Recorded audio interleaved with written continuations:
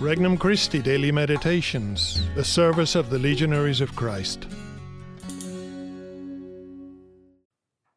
An RC Meditation for February 18th, 2024. The first Sunday of Lent. Temptation's Hour. From the Gospel of Mark, chapter 1. The Spirit drove Jesus out into the desert, and he remained in the desert for 40 days, tempted by Satan. He was among wild beasts, and the angels ministered to him. After John had been arrested, Jesus came to Galilee, proclaiming the gospel of God. This is the time of fulfillment. The kingdom of God is at hand. Repent and believe in the gospel. Introductory Prayer. Lord Jesus, I believe that you are leading me, and that when I go astray, it's because I take my eyes off you and cease to follow you. I know that you will never abandon me. Thank you for your unconditional and restoring love. I place all my trust in you, and I long to love you in return with all my mind, heart, soul, and strength. Petition. Lord Jesus, help me to be steadfast in moments of temptation. First reflection, the role of temptation. Jesus' public life begins by a duel with Satan. Before working any miracles, before speaking any parables, before gathering any disciples, the Lord makes clear what his life and mission are to be about. They are to destroy the works of the devil and establish the kingdom of grace. To do this, Jesus confronts Satan's greatest weapon against the human person, temptation. Satan seduces the human spirit into a life of sin, which involves focusing on oneself. Jesus meets the devil on his own terrain and, in the face of mysterious temptation, remains focused on the Father and his will. Temptation plays an important role in the plan of redemption. It helps us define ourselves, directing our lives either toward God by embracing grace, or toward sin by turning in on oneself. Second reflection, wild beasts and angels.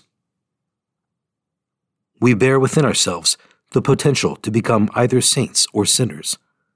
No one's fate is predetermined. Even the angels had to make a free choice of good and evil, and, by this choice, forge their personal destinies. The love and dedication of the angels that chose the good made them faithful instruments of God's will and plan. The vicious self-centeredness of the demons made them into ravenous beasts, endlessly looking for someone to devour.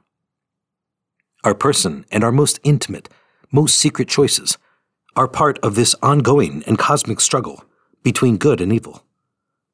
The hour of temptation is the hour of both choice and decision. The stronger the temptation, the stronger the decision must be. A repeated choice for a good decision makes a habit of good. Many good habits build a good character. A good character, open to God's grace, is holiness. Third reflection. We need to take a position here and now. Christ's appearance in Galilee was marked by a call to decision. No one remains indifferent before Jesus Christ.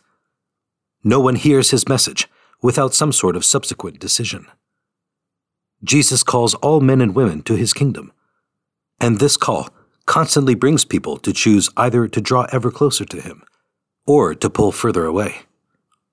The best time to choose is always now, and the best place is always here. If not now, when? If not here, then where? Conversation with Christ. Lord Jesus, I want always to choose you, but I know that I am weak. Please give me strength in my hour of temptation. Please keep me steady and inflame my heart with love so that I choose you and your ways, even though it is costly. May the temptations I overcome become the stepping stones to a holy life. Resolution. I will be attentive today to the subtle ways in which I am tempted to center my life around myself. When these temptations come, I firmly commit to following Christ instead of my own selfish path. For more resources, visit regnumchristi.org or download the Regnum Christi English app today.